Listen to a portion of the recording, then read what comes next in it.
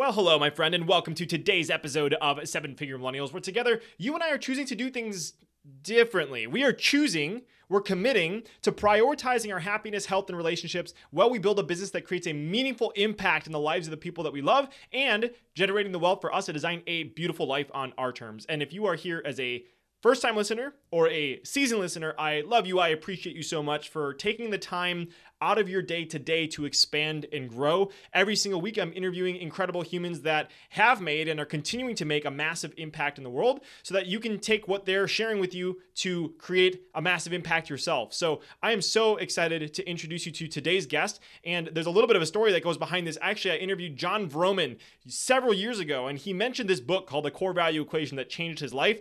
I kind of bought it then, but I didn't go into it until I heard the topic of core values coming up over and over and over again as one of the most important topics to help drive both business success and also personal success. And so I am so excited to introduce you to today's legendary leader of impact, Darius Mirshahzadeh.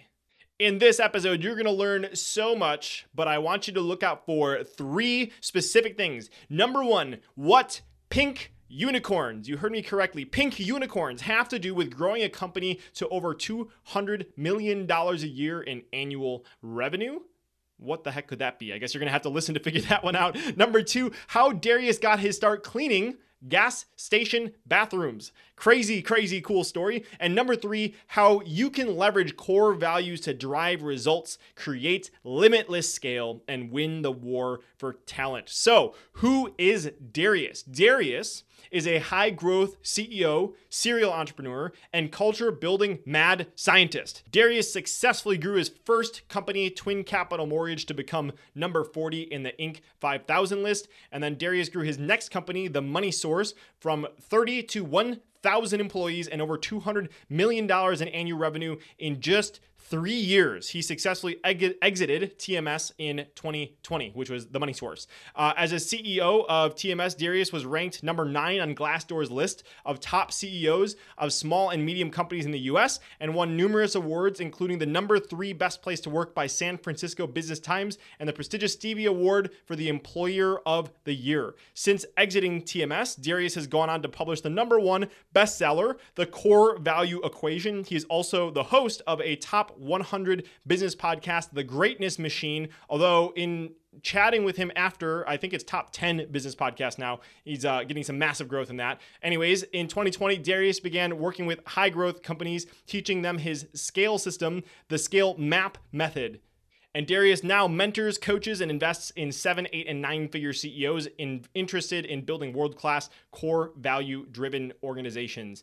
I said it earlier, and I'll say it again. I truly believe that core values are one of the most important things that you could be focusing on. So listen in on this episode, and I just cannot you'll hear me in the episode, I give a massive endorsement for his book, but I read so many books as a result of this podcast, and this is not one to miss. It is very action-oriented, very applicable, and it is the best resource that I've ever seen on how to develop effective core values. So would highly recommend that you check that out. I don't do that at the beginning of every episode, but this one I want to because I think it can really change your life. So with all that said, please enjoy this incredible episode with Darius Mirshahzadeh.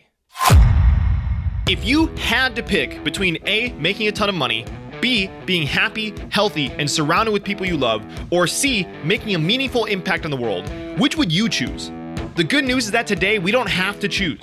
So the question is, how can entrepreneurs like you and me, who have a vision for our lives and aren't willing to settle for anything less, how can we become financially successful and have a big impact while prioritizing our happiness, health, and relationships?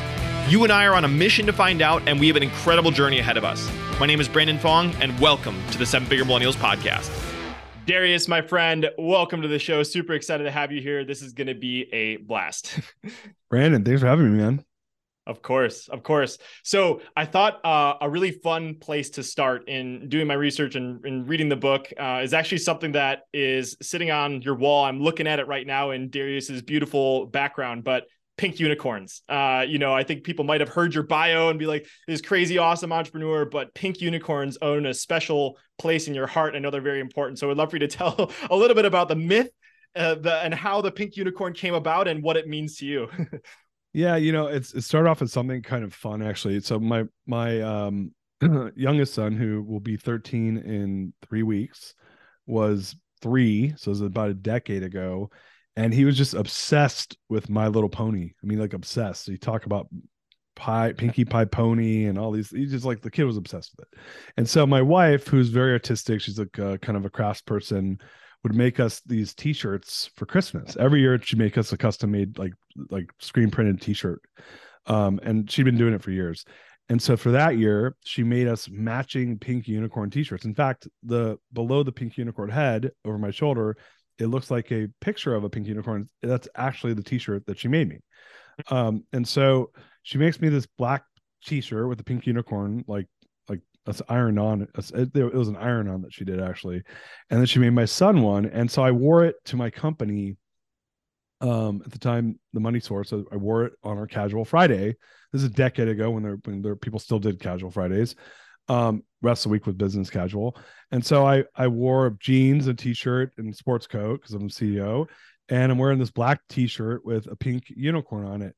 And my team at the time, we probably had, this is like summertime of 2014. So I don't know, maybe I had 100 employees or something like that. They just went nuts. They were like, "Oh my God, man. Oh my God, we want one of those." And I was like, "All right, well, if you guys hit your numbers, I'll get you guys pink unicorn t-shirts." So it became this like thing in my company where I started promoting it. And my company, we'll talk more about it because it's in the book. It was a core value driven organization. And so I said, all right, if we hit our numbers. And so every day I'd send out these emails. I'm like, I'm going to call upon the power of the pink unicorn that we're going to hit our numbers. And I just I was just sending them, like, if you Google pink unicorn, I'd find these like crazy pictures and like drawings of pink unicorns and send it out to the team. So they hit the number. I buy my whole team pink unicorn t-shirts. And then we would have these events and everyone would wear the pink unicorn t-shirts. So then I said, all right, I'm like, wow, this has like gone viral in my company.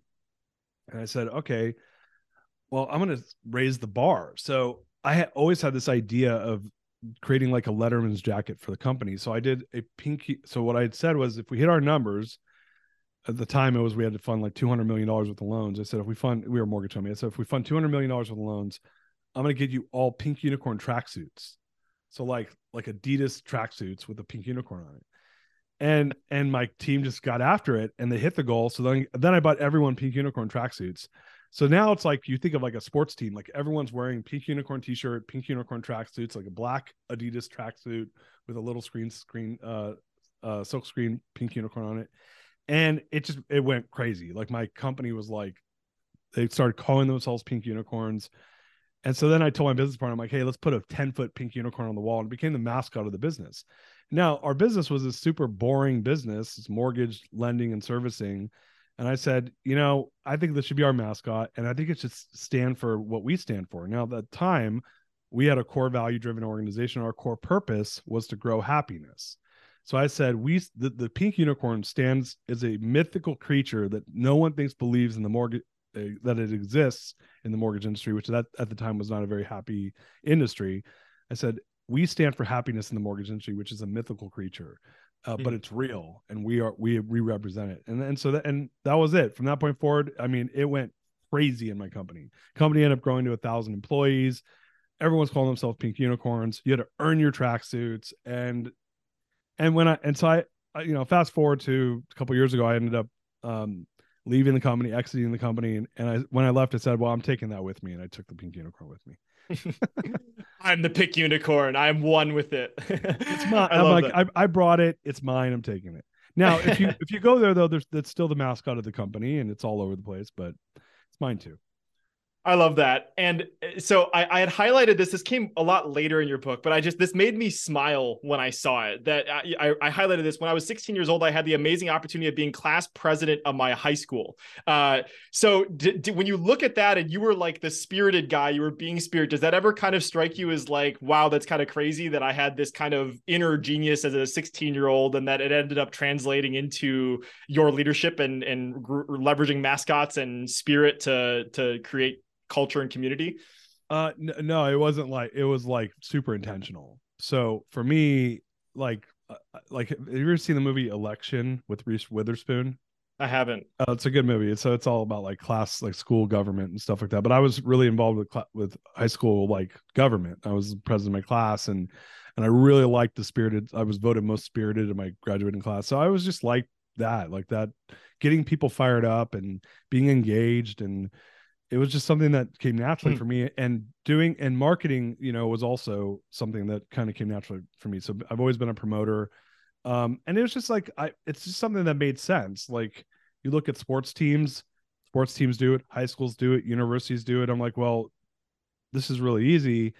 They do it, then companies should do it. So from my seat, it was just a very strategic move that Hmm. it works in all these other places. It works with fraternities, it works with sororities, it works with universities. Why would you not have that in your company? It gives Yeah. someone something to rally around that makes them greater than themselves. And it was just something that was kind of a next logical step in building a high performing, engaged organization. And for me, when I became an entrepreneur, I always wanted to do that. I just didn't know how to do it by Hmm. design. And the book, the core value equation, is really my story of how I figured out how to design for this in an organization. Yeah. Um, it was me leveraging my natural talents. Like I was born this way. I was born to be engaged, and I was born to entertain people, and I did it when I was 15, and I do it in my personal life all the time. Um, it was just me bringing my personal self to my businesses, but being very thoughtful about how can you use it to actually scale your business. And Hmm. so it was far from by chance. It was definitely very intentional. Yeah. Well, I love seeing that as like you're just living in alignment with who you always were, and so like we're all on this journey of discovering and being more aligned with that inner genius that was expressed at that very early age, and you've been able to expand that, which is so cool. So, of course, we're going to dive into the core value equation and how people can leverage this and the power of it. But I want people to have a little bit more context about you. So they know you're a fun dude that likes wearing pink unicorn t-shirts. They're kind of alluding to that already. They heard your bio, but you didn't always start here. You didn't always have these cultures and movements. And as I heard your story on another podcast I heard you on, I just think it's really impactful. And I think that I would love for you to share your story about where you got your start earlier on. I found out that you spent a lot of time in gas station bathrooms, and I would love for you to explain a little bit about that and what that has to do with your journey. Yeah, you're like that. Were you a prostitute, Darius? Most stories do not start with someone starting in the gas station bathroom and ending up a CEO of a couple hundred million dollar company, but it is possible. No, so my dad was an entrepreneur, came to the United States, was part of the whole Iranian Revolution, left Iran when we were very young. I was born in the States, but moved back there, and then we fled during in 1979 when they took the American hostage scandal that happened. It was a global phenomenon. So we left. My dad came to the United States and started. He was an entrepreneur though. He started buying gas stations and building them up and selling them, and that was his business he was in. So as a kid, I worked for my dad, and my dad was real estate guy, an entrepreneur guy, and I realized as an adult that I was the only person I knew whose dad was an entrepreneur. So I grew up watching someone be an entrepreneur, make money without like there was no like paycheck, there was no boss. So for me and my brother, I have a twin brother and I have a little sister. For me and my twin brother, at least, though, we grew up like in Persian culture. My mom's American, my dad's Persian. The dads kind of have a heavy hand with the kids, with the boys. So we ended up working for my dad as gas station by summer going into sixth grade, by fifth grade. So I was working as a gas station attendant when I was literally 10 years old, like in summer going into sixth grade. And that was one of my jobs was I had to clean gas station bathroom, which is a disgusting, terrible job. Um, but if you want to teach your kids what they don't want to do, like go make them work in a gas station and go make them do that type of work. But so we did hard work, sweeping the lots, cleaning the pumps, changing tires, checking oil, full service, you name it.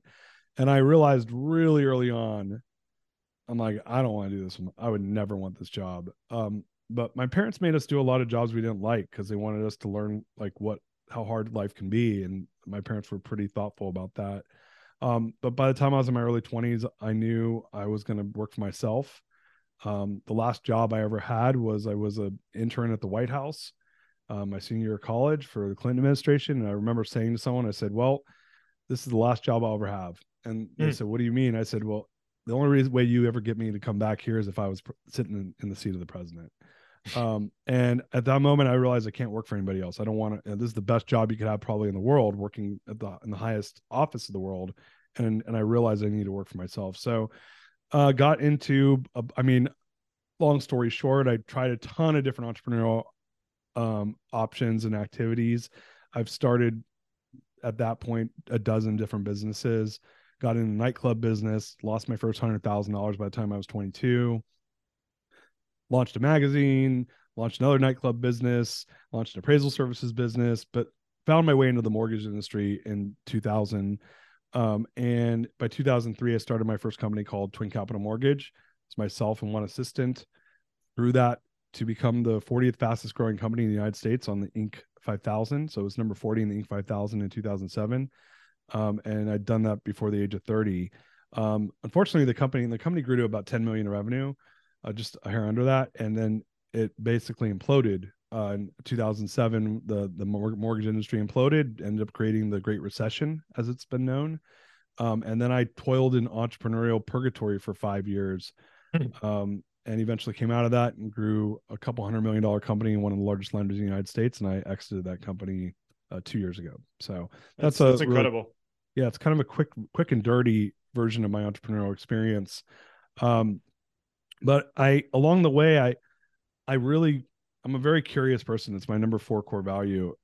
And so I got really curious about, well, let me back up for a second. I think being a curious person, whenever you feel pain, you want it to go away and you want to know why it's there. And so when I was growing my first company, Twin Capital, I was at about 30 employees and I was just feeling a lot of pain. And I nicknamed myself the firefighter. I was going from like department to department, putting out fires. And I just realized that like there's got to be a better way. And I ended up getting into a program at MIT called the Birthing of Giants, which is for super high growth entrepreneurs under the age of 40. And it introduced me to this whole world of what best practices for how do you scale a business. And that's what was my first foray into learning about core values. So let's go right there. You just brought us right there. So you're sitting in the audience and they do an exercise that involves raising hands. That kind of was a light bulb pivotal moment for you. Would you mind sharing what happened? Yeah. So, the room was filled with like some crazy entrepreneurs. I mean, like really insane. Like there's a woman here in Austin where I live named Kendra Scott, who it's a $1 billion brand that's owned partially by Berkshire Hathaway. She was in that room, not my room, but a room a couple years later, and when her business was 1 million in revenue. So 2 million in revenue, something like that. So you have these iconic CEOs that do this program. And so there's a lot of people in the room I respected. And it's put on by this gentleman by the name of Verne Harnish. He wrote a book called Scaling Up. So Verne, it was like 60 entrepreneurs in Verne. And I was the last class that he managed or ran it. And so Verne is well known in the entrepreneurial world. He hand selects who's in the program. I'm around some of the best and brightest entrepreneurs in the world. No joke. There's people from every continent in this room who are running amazing businesses. And year one, we're taught we need to have core values. We need to have strategic plans. We need to have great meetings and good cadences and execute and best practices for hiring the right team. And so I go home and I scare the shit out of my team and change a bunch of stuff and then come back and then go back again and scare the shit out of my team. And I come back the third time. And at that point, I'd rolled out strategic planning. I had built core values for my company. I had a core purpose, our mission statement, and I was running huddles and I was running weekly meetings. I was running month-end meetings. I was doing all these things. And I'm sitting in this room and it's graduation night. And these two gentlemen who run a company called the name of it's up in Vancouver, Canada, named Nurse Next Door, and it's ran by Ken Sims and at the time John DeHart. Ken is now the actual mayor of Vancouver. He got elected mayor of Vancouver like 2 months ago. And these guys are core value like studs. Like their company's a core value company. They're they've figured out. They came out of like Bain and McKinsey, and these guys are super smart dudes, and they just know how to. They're way better at being an entrepreneur than I was at that point.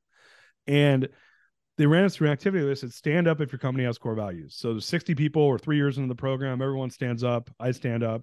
They say, okay, everyone's standing up. Stay standing if you can say your company core values off the top of your head.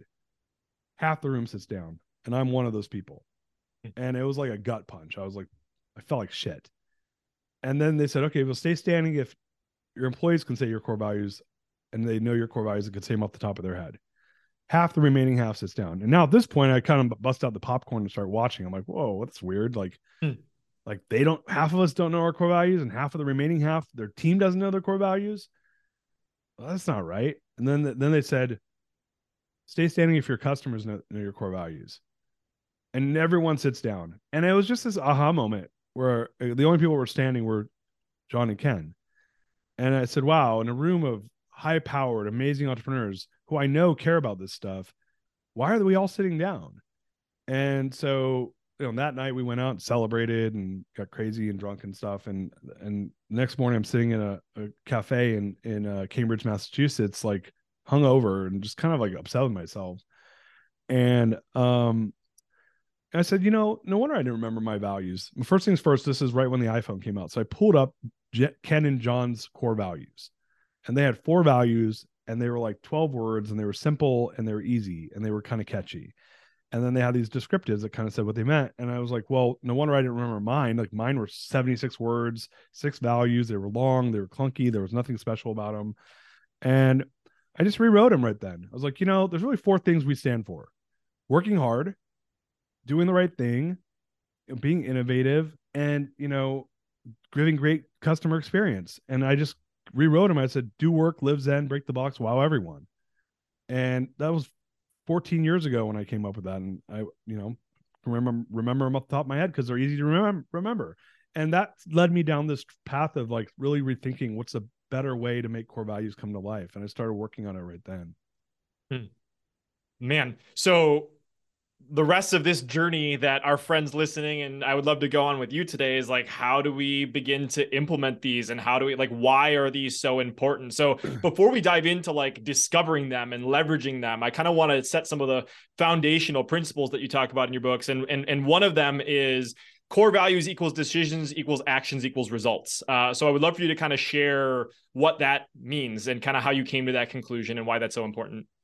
Yeah. So look, I think that core values, before we go there, I want to say that the conclusion I came to, like this is 2008 when I had this aha moment in Cambridge. Over the next 5 years, I really figured out how do you operationalize values. And the conclusion I came up to was 2 things. You need to discover them, as you just mentioned a moment ago. That's the easy part, by the way. There's plenty of, it's a well-worn path of people that have discovered values that they don't operationalize. The key to it is you have to design them to become viral and sticky for the organization. Then you have to go and affect that. And we do it 2 ways. One is an introduction to the values, core value rollout. And then last but not least, how do you make them alive and well in a way that's easy for the organization? All this has to be easy or else nobody will do it. And then last but not least, you have to measure for efficacy and optimize it in your life. Whether you're doing it in your personal life or your business life, it's the same. And so I figured that out. I figured out how to do that over the next few years. And then I did it. In my next business, I grew that business from 13 to 300 employees in 18 months. And then I grew it to 1,000 employees in the next 18 months. And there was this moment about 18 months in when I had grown to about 300 people where I was at a team build and there's like 70 or 80 of my employees there. And I just had this moment where I was like, I remember back to when I called myself the firefighter at Twin Capital when it sucked and I wasn't doing well. And I was 30 people and it was hard. But here I was, I'd grown from 30 to 300 people in a year and a half. And it was easy. Like it wasn't hard at all. It was like the easiest growth I ever had. I 10x my previous like business that was a pain in the ass when it was that small size, and it was nothing. It was easy. I did it without even thinking. And I didn't have a lot of the scaffolding that you have at 300. I didn't have an HR department and a marketing department. I didn't have all the things you think I had mostly didn't have any of them. What I had was really strong values. And so I'm sitting there and I'm hearing people at this team build and they're all using core values as the language. Like they're talking in core value language. And I just had this aha moment where I'm like, holy shit, core values have become the language of my company. So fast forward to 4 years later, and I was working with this really well-known coach here in Southern in Texas, in Dallas, named Dr. David Zellman. And we're doing this really cool program he does with people called Transitions. And I'm kind of going through this spot in my life where I'm trying to figure out, how to level up, and I'm almost 40 at the time. And you know, he asked me a question. He says, Darius, what do you think creates all the results in your life? And I said, I don't know. Is it like the like actions we take? And he said, yeah, okay, well, what do you think causes you to take the actions you take? And I said, is it like the decisions we make? Well, he said, well, yeah, well, what do you think makes you make the decisions you make? And then he stumped me and I couldn't answer him. So he finally gave me the answer. He said, well, what if I argue that it's the conversations you're having? And I was like, oh, that's interesting. Like conversations equals decisions equals actions equals results.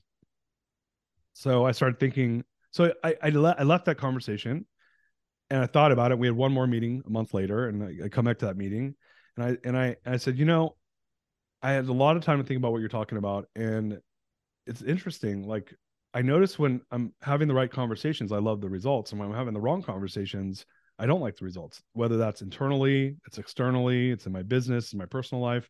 And so it was really interesting. I started realizing if you can kind of control the conversations, whether they're happening internally in your head or with your spouse or with your kids, your loved ones, or your friends, that you can control the results a little better. Conversations equals results, right? And so fast forward to 90 days after that, we do a postmortem and it's in the new year. And he calls me up and he goes, and I'm like, listen, man, I've had this epiphany. I said, what do you think our conversations are made of? And he says, and now it's like the student becomes the teacher. And he's like, and he's like, words? I said, right.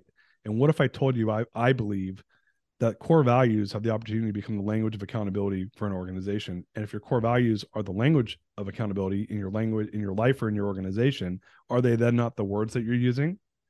And he's like, yeah. And I'm like, and then wouldn't that make them the conversations that are being had or they're having being had because of the values that exist? And he said, yeah. And I said, and then wouldn't that control the decisions you make? And he says, yep, which lead to the actions, which lead to the results. And there's a thing in mathematics called the law of transitive equality, I believe. A Sounds equals about right. B. What is that?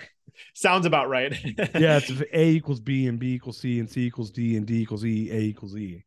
And so that's where the title of the book was born from. It was this epiphany based on this coaching I'd done and based off of this realization I had that core values are the language of accountability when we use them properly.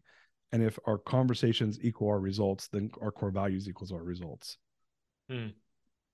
So powerful, man. Like I always say this, but like hit that back skip 15, 30 seconds, go re-listen to that. Cause that was just, that's game changing right there. And also if you want to explore this topic a little bit more, I was very grateful to interview Robert Tennyson Stevens, who wrote the book Conscious Language, which was really powerful exploration on how your language creates your reality. And so this is another lens that you can use to modify the words coming out of your mouth, which, as Darius just shared, creates the results in your life, which is so cool. And you had kind of explained in that story about it was so easy for you to go from 30 to 300 employees. If I might have gotten the numbers wrong, right. but you talked about how simple it was. And one of the things you talk about in your book is invisible scale. So I would love for you to maybe just expand on that a little bit more and maybe just kind of double down on this, on like what that really means and probably why that was so easy because of invisible scale.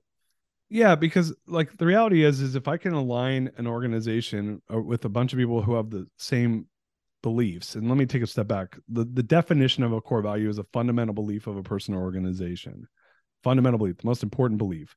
So if I get a bunch of people together in a room who share the same fundamental beliefs, and let's say that I've done that by design, right? And you can do that through your interview process. I have a friend named Rick Gerard that I think the name of his book is Career Wounds, which he talks about designing a hiring process based off of values of a business. And he's actually built a software for it now. But if I can attract people who like my values, if I interview for them, if I hire for them, if I onboard for them, and then if I hold people accountable based off of them, what ends up happening is I end up having a group of like-minded people who show up to a job. Well, no one's ever had, I'll use myself as an example. No one has ever had to ask me to work hard for a job I care about, ever. No one's had to ask me to go the extra mile. No one's ever had to ask me to double check my work. No one ever asked me to do any of that. I'm a star employee, even though I said I was unemployable in the beginning part of the show. Like I'm I'm a person where it comes in and goes way above and beyond and doesn't leave till the job's done. Well, what happens if I have 300 people like that? Then a lot of the bullshit that we have to create in our business to manage underperformers kind of like weeds itself out. And what ends up happening is it's like any winning team. There becomes an unspoken language, which is this is how we do it here. But when I can be explicit about it and I train people to it and hold people accountable to it, then this is just how we do it here. And when we have a this is just how we do it here, and people understand what how we do it is, which is part of the process of onboarding people into values and hiring for the right values, then organically, you, Brandon, if you're working for me and we share values, I don't have to tell you to work hard. You just do it because that's just who you are. You know, it's your fundamental belief. I don't have to tell you to care about your work. You're a person that's passionate about the work because that's one of your values, or you believe in my values of showing passion. If I have a core value of results orientation and you share the value of results orientation, guess what? You're going to get the job done until the results are good. Or you're going to raise your hand and ask for help, because for you can't leave until the job's done. When people share those values, things just happen by themselves. And in the book, we call that invisible scale. And I said, it's like having an invisible manager that's just kind of there. Because what I learned early on in my career was I did that myself when we were small. I was the core values running around and kind of double checking people's work and kind of sprinkling my core values on everybody. But it doesn't scale. The minute you throw a wall up and I'm not in the room with you, you don't see me. I'm not there working and you're watching me work. Like, I'm a person that your listeners may not like what I'm about to say. I'm a person that doesn't take lunch. The reason I was 1 minute late to our podcast is because I ran to grab a cheese stick so I could eat something. Now, it's not because I don't respect lunch. I'm just a person that I don't need it. I don't want it. I like working. I'll just knock my work out. You know, and when I'm done, I'm done. But what happens when I hire a person when 9 out of 10 of the people are people that don't take lunch and 1 out of 10 does take lunch? I don't care how good that 1 out of 10 is. It's not a good cultural fit. They're going to stand out like a sore thumb. It's going to piss off the other 9. They're going to feel like there's a double standard. And now, and it's not to say they're a bad person. They're just not a good cultural fit. And so when we have great alignment around values, unspoken, you know it. You have it with your family and friends. You don't have to tell them what the values are. You don't want to hang out with someone who's a liar if you believe in honesty. And so you don't. And then you don't have to deal with the drama around that. But in businesses, a lot of times we just hope that people share our values and we don't test for them and we don't diligence for them. And then we get what we get. And then we wonder why there's problems. I'm just a believer in designing for what I want. Yeah. I think people are already getting a sense of the implications of this. And like, I think the most quote unquote final, because after going through your book, I've been going through it and I'm iterating on my core values, but just in the last 2 weeks of playing with these, like, I've just watched everything change, just like in my own life of like making more effective decisions and using it as a guiding principle and a guiding tool to, when something is undefined, like there's wisdom in those core values if that you've built them correctly. So obviously I'm still iterating, but I think everybody's probably dying to know. And you talked about how it's funny because building the core values that you said is like the easy part. And there's so much gold in your book about once you have it, how do you roll it out into your organization and how do you make it sticky and get people excited about where they're eventually running around wearing pink unicorn tracksuits and like bleeding the organization. Right. So much that we could get into, but I know at this point, people are like, okay, how do if I don't have these clearly defined, if I'm not like Darius, I can't talk about the 4 core values. And I would have been one of the people that sat down. Where do we start? So I think you talk about the core value waterfall is obviously it's your book, so you go where you want. But I think that would love to start diving into how we can design these, as you alluded to before, in a way that's user friendly, that is very applicable and actionable.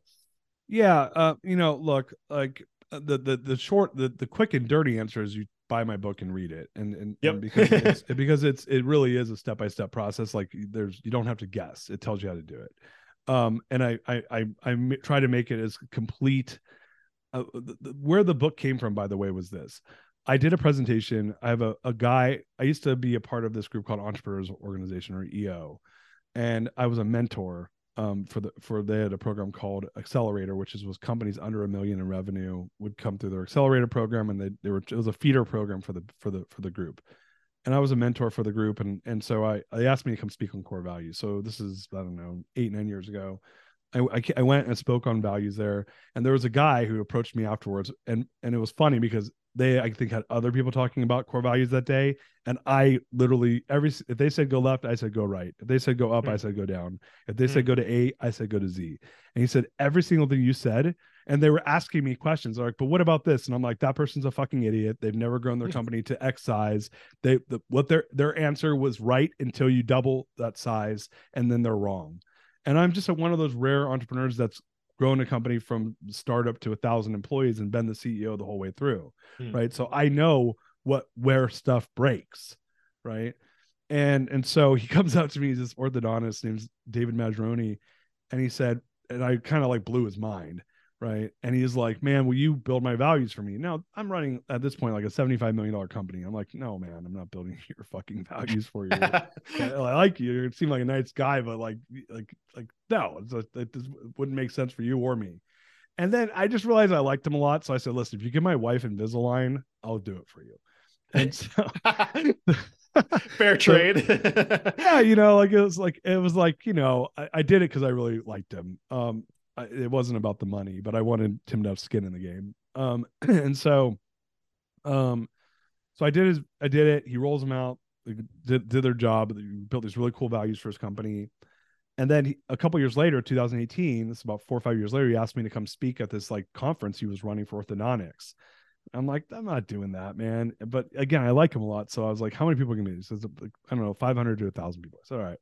I said, I'll do it for you. So I go and I do this whole, I said, but I don't want to do a presentation. I want to do a fireside chat and you have to interview. So he interviews me in front of like 1,000 entrepreneurs or orthodontists.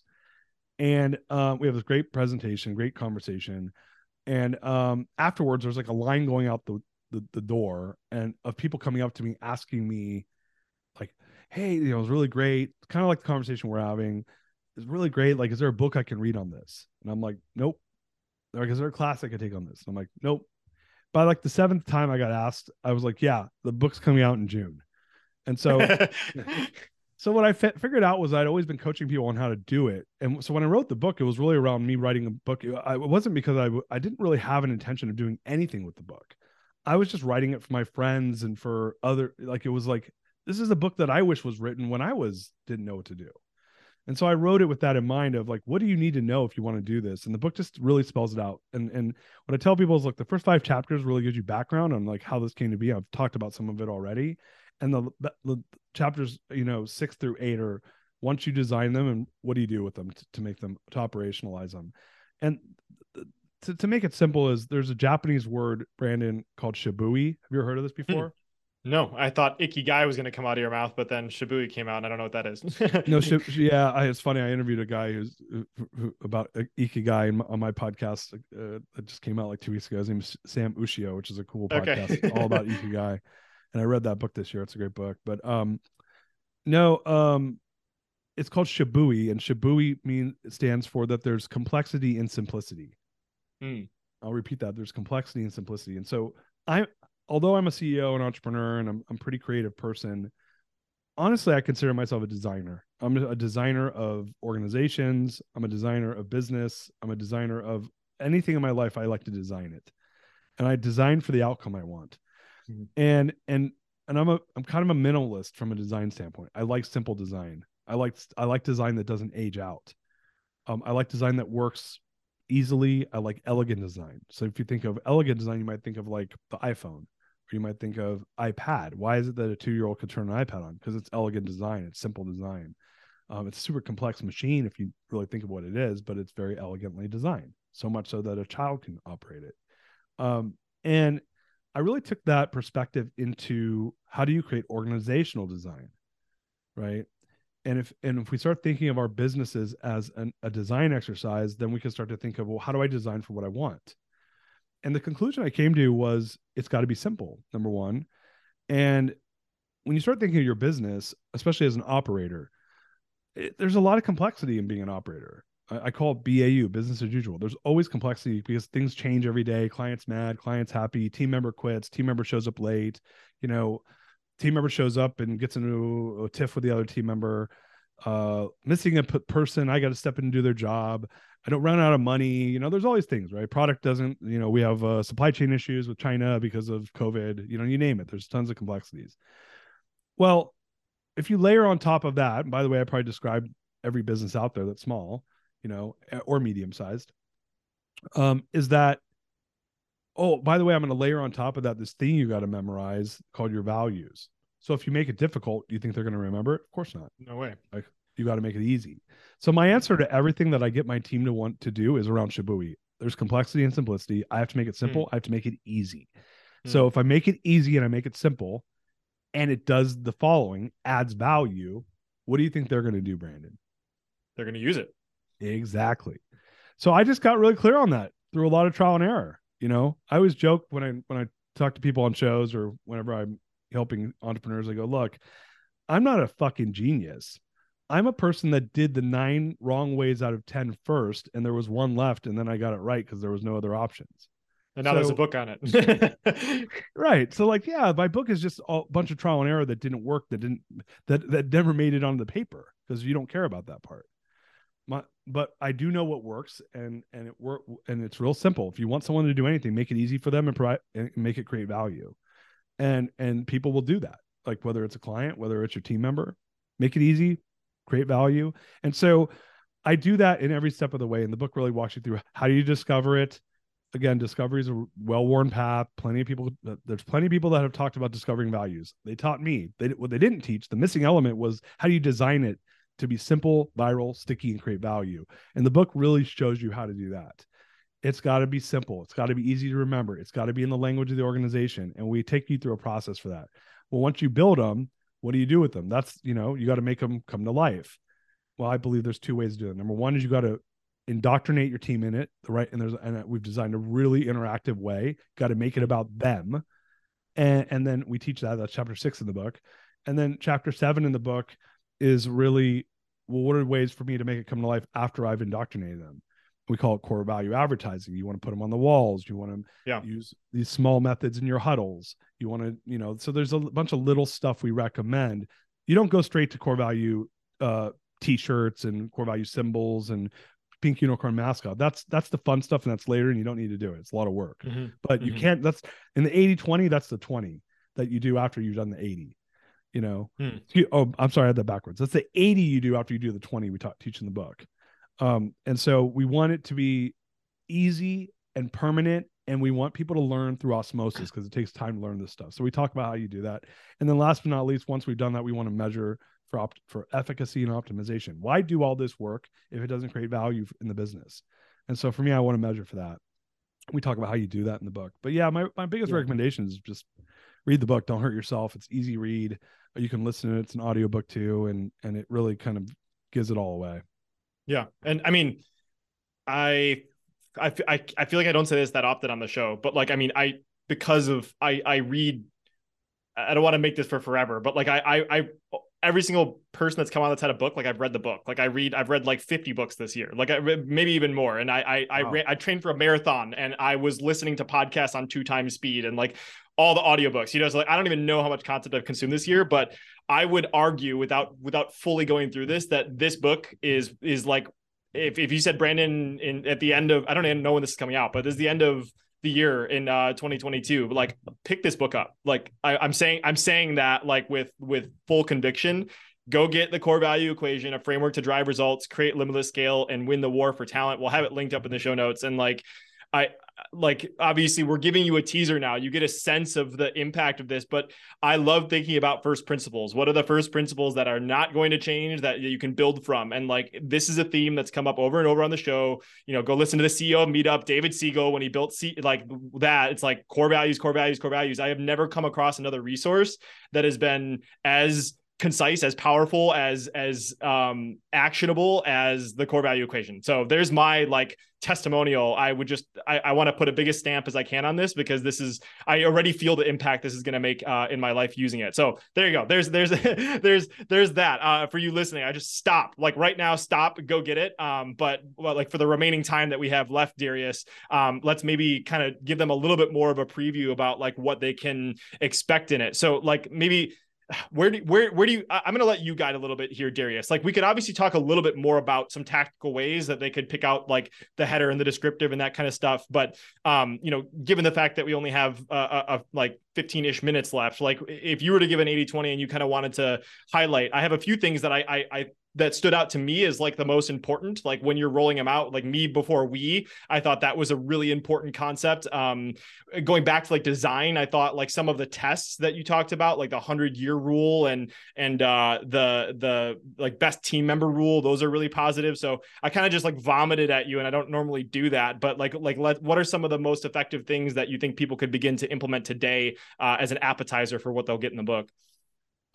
Yeah, I mean, I really think it's with the book is, I can't, I hate to go back to the book, but it's like, it's one of those things where listening to this podcast and trying to do it is going to be a waste of your time, because it's a really, it's like a step-by-step process.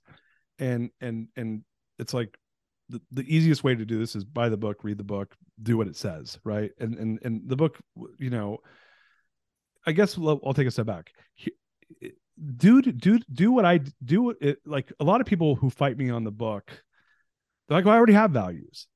And I'm like, yeah, and your values probably suck. I'm going to bet they do.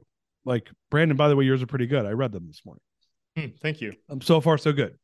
That I thought that they were like pretty legit. And rarely, it's very rare that I even people that read the book, somehow maybe people don't follow directions that well, but they tend to get it wrong. Because they don't follow directions well, and you did a great job from what I saw. But I always kind of push people back and say, like, look, if you have values and you're listening to this, your values probably suck. And I'll prove it to you. Go ask your team, go do what I did. Ask your team, call a random team member, say, don't look at anywhere on our website, what are our company core values? And they'll give you one at best, maybe two. And if that happens, or ask yourself, do I know my company core values off the top of my head? And if the answer is no, or you don't have them, then you don't have them, or you have them and they're not good. They're not designed to be known. Go line up 5 people in your company and ask them next to each other, right, and one by one. And if nobody knows them, it means you did a bad job. Nothing wrong with that. Like, you're not a professional core value roller outer, like, nor was I. And there's nothing wrong with that, but just own it. Like, you did a bad job, go fix it. Okay. Yeah. And the same holds true for your personal life. I have core values for my personal life too. It was funny enough I'm a core value evangelist, but I didn't even do my personal core values to 2019. But you should have them in your life. Why? Because it goes back to what I said earlier, Brandon. They're the fundamental beliefs that you live by. You don't have them spelled out. I asked you what your top 5 values are as a human being. You don't know them. That's a problem. So my perspective is everyone should know their values. I actually have a kid's book coming out called What Are Core Values? Love that.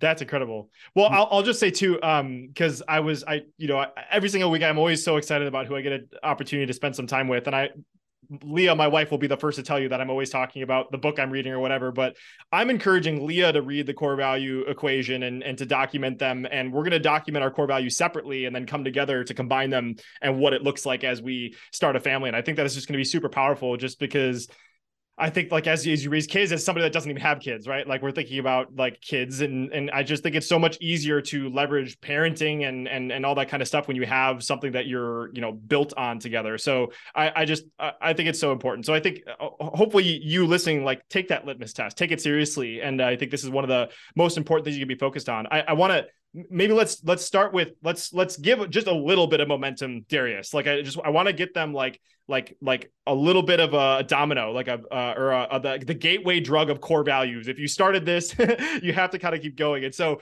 I think designing the headers, that was one of the things that stood out to me in your book. It's like, you showed your old core values when they didn't work. And I think you said before it was 74 words. Like, no one's going to remember 74 words, but like when you said do work, live Zen, and I'm not remembering the other two, like those stand out. And like, those are, the gateway drug into learning more about them and leveraging them more effectively. So you talk a little bit about the magic number 7 ±2, or I would just love for you to share a little bit of insights. It's like, if you kind of have an idea about what some of those core values are, how can we design effective headers that stick in people's brains that they actually remember and use?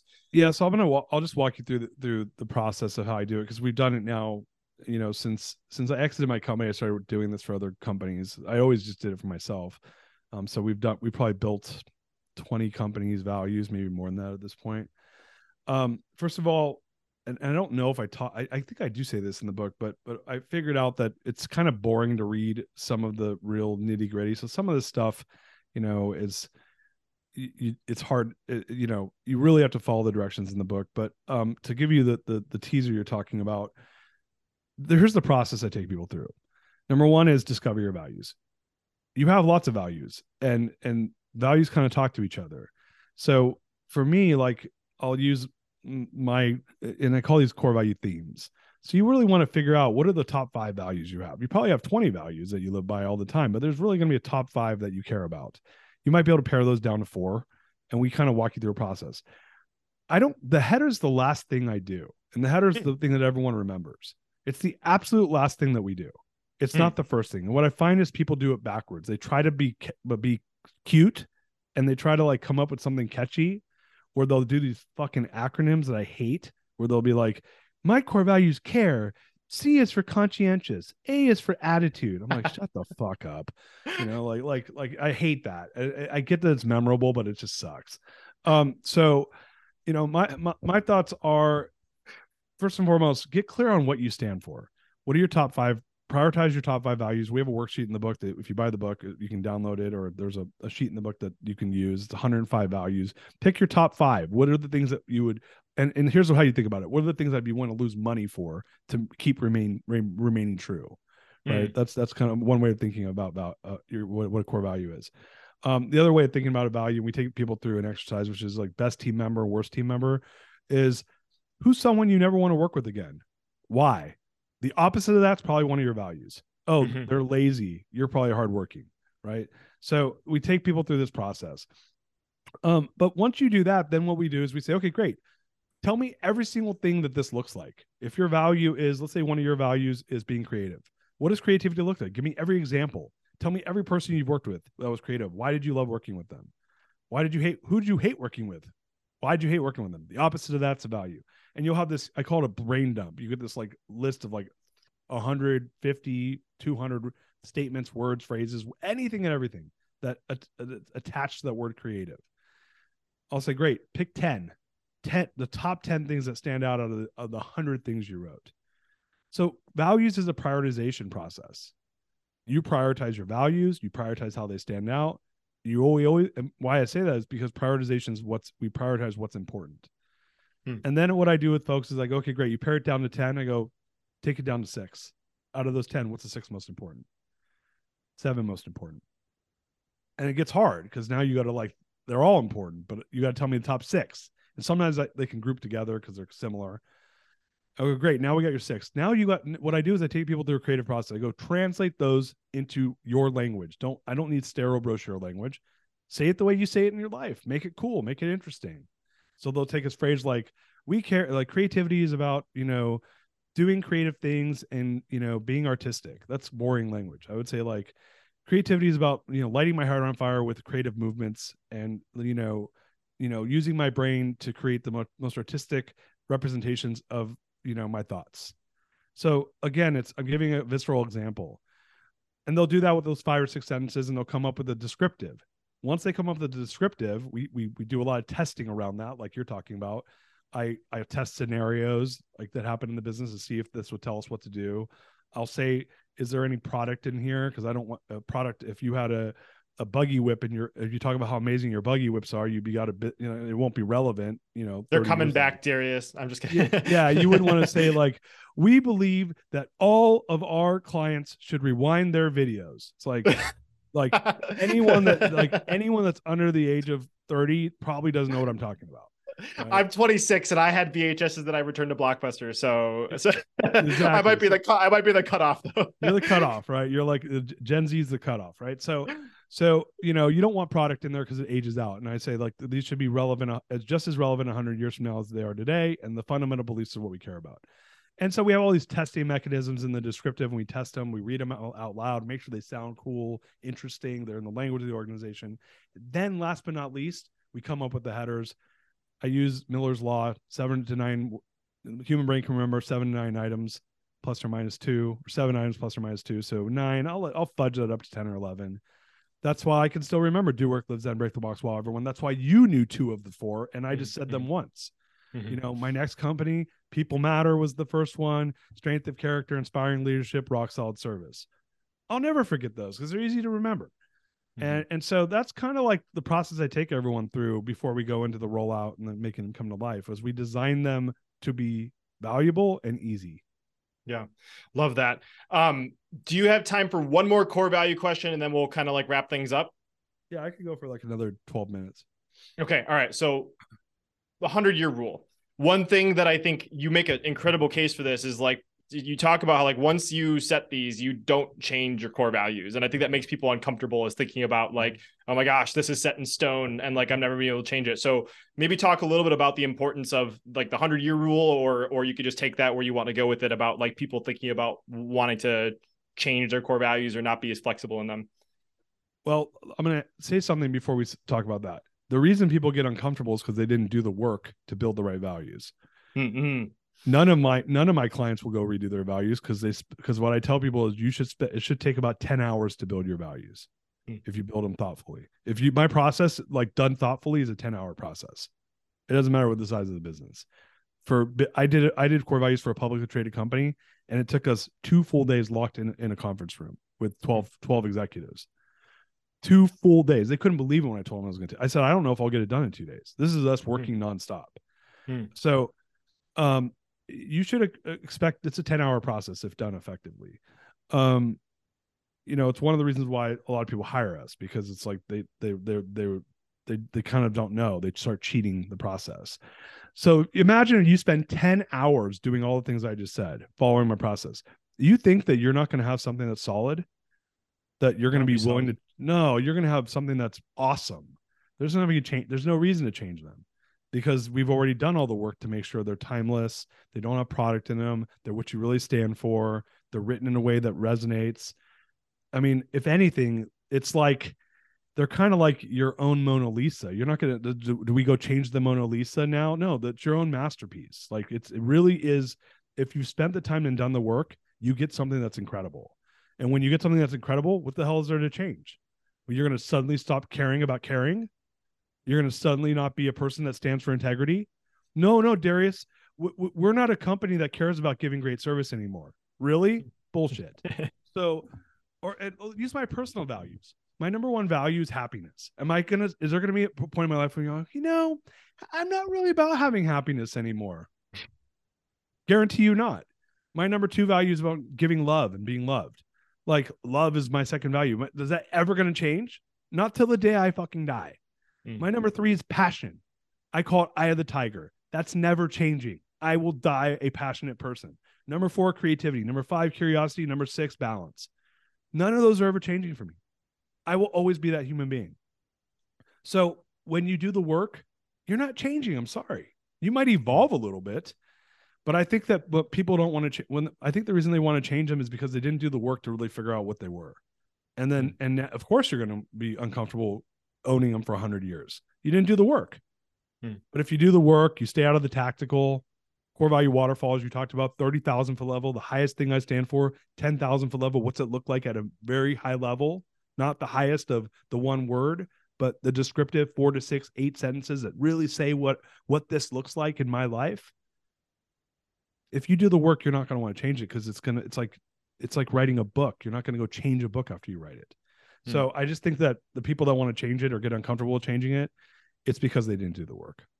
Yeah, I love that. And I know one of your core values is movie night. I heard you make a mad pizza. So maybe we'll have to, the last few minutes, you could tell us your pizza recipe. Just kidding. But so I you don't divulge that. You'd have to kill me. No, if you gave me that. my wife, I could tell you a couple hints on pizza. One of the things, sure, let's go there. One of the things that people fuck up on pizza. There's 2 things I think people fuck up on pizza. I'm a pizza fanatic, like big time. They put too much cheese on the pizza. So they put way too much cheese on pizza. They put too many toppings on, and then you have this imbalance. So it gets soggy, or like they put and then the other thing is they don't let the dough. If you're making pizza, we make our own dough. They don't let the dough like rise enough. And so it's not it doesn't get chewy that way. And the last is controlling the heat. Pizza, actually making good pizza is super complicated. You'd be surprised. I make pizza every single Friday night, and I've been doing it now for 3.5 years, and my pizza now is way better than it was when I started. But I still fuck up half the pizzas I make. Yeah. That's actually a tradition with my parents. We do grilled pizza, and we probably do that once a month, maybe maybe a little bit more in the summertime when it's nice to grill out and that kind of stuff. And it is a science. And I've spent some time living in Italy, and you see how much heart they put into figuring out the really minute details of the perfect crust and all that good stuff. So, well, Darius, there's one question I love to ask guests to conclude things, and then we'll say goodbye for today. But I love to hear your perspective. You talked about your number one core value is happiness for you personally. And I would love to know what happiness means for you. So maybe that's as simple as you sharing your number one core value, but what is your definition of what happiness means for you today, Darius? Yeah. Happiness is fleeting. Right. And so, I struggle with my first and last value the most. I struggle to be happy, and I struggle with balance. What I've come to the conclusion of is happiness is a state of mind. You own it. You're in control of it. It's hard to be happy, and it's easy to be happy. But I think a big part of it's around being present and being and owning your presence. And I came up with this formula I call the fulfillment formula a couple years ago. And when I work with entrepreneurs and CEOs, which I do at least right now, I really focus on three things. Are you working in your talents, right? Because working in our talents gives us purpose. So am I working in my talents? Am I living in my values? and am I doing it with a high level of awareness? And I break awareness down into four sections. Number one is, do I have a mindfulness practice that I do consistently? Am I exercising consistently? Am I eating well, like healthy? And am I getting enough sleep? So that if I'm doing that, then usually I show up as my best self. And if I'm showing up as my best self and living in my values, and if I'm living in my values and working in my talents, then I'm usually a pretty happy guy. Beautiful. And all those things are a moving target that constantly I'm fighting to remain true. And I'll end on this. So are your values. You're not going to, it's not just because you learn your values doesn't mean suddenly it's like they're always there and perfect. It's that they become a filtration tool for decision making. And usually the easy decisions don't require your values. It's the hard ones. So for me, it's around, to your point earlier, it's around staying true to who you are. And like I've learned, I'm 44 years old, so I'm, a little older than you are. In the journey of going from, you said you're 26? Yes, sir. Yeah. So I was a year younger than you when I started my first company that blew up and got big. You'll blink and you'll be 44. Like no doubt. Like, so any 26-year-old that's listening, that's like, oh, that's ages away. It's like, blink, we'll talk. You'll be 44. You'll blink, you'll be 44. So you got to enjoy the moment and really, I think, getting clear on what our fundamental beliefs are, learning what our talents are, not trying to hustle for these superficial outcomes. I think when we do that and do it in a way that's true to us, that you end up being me when you're 44 years old, and you don't give a fuck what anyone thinks because you're being true to yourself. And when you can do that, life's a good place. Mic drop, not adding anything on top of that besides, I think the number one call to action that I've emphasized is go check out the core value equation. It'll be linked up anywhere else that they can check out your work, Darius, if they want to explore more. Yeah, I mean, the best place to connect is go to like the website, therealdarius.com. My podcast right now which is top 10 Apple podcast for business and top 5 for entrepreneurs, The Greatness Machine. That's a good place to just hear me. I do a lot of solos where I do a lot of just teaching. And then I do a lot of interviews. Like we just interviewed Gabrielle Reese, the former like beach volleyball pro. And that's up. That one just came out 2 days ago. But yeah, a lot of great people were interviewing on that show. But and I always tell people, Brandon, the average podcast listener listens to 6 podcasts. So it's never taking away from someone else. It's always adding. So yeah, check out my podcast, go to my website, check out the book. Books everywhere where books are sold. Amazing, amazing, amazing. I'm just going to have a conversation with you listening right now. And I just want to say you could be listening to any other show. We talked about just having 6 shows, but you're listening to this one right now and you're still listening to my voice, which means that you've been on for one hell of a journey. We've talked about cleaning bathroom toilets all the way to running 1,000-person organizations and creating these core values that really serve as the backbone for so much good and so much impact that can be created in the world. And so I'm so grateful that you're here. And my ask for you is, if you're listening to this, you can absolutely change someone's life if you share this episode. And I have no doubt that this episode can absolutely change someone's life. So it would make my day. It would make Darius's day. It would make the world's day if you share this with one person that really could resonate with this message and leverage core values to create a more beautiful life. So thank you so much for being here. And Darius, any final things you want to say before we hit end for today? No, I'm good, man. Thanks for having me on the show, Brandon. It's been fun. You're a pro. Glad to do this. Appreciate you, brother. We'll talk to you soon.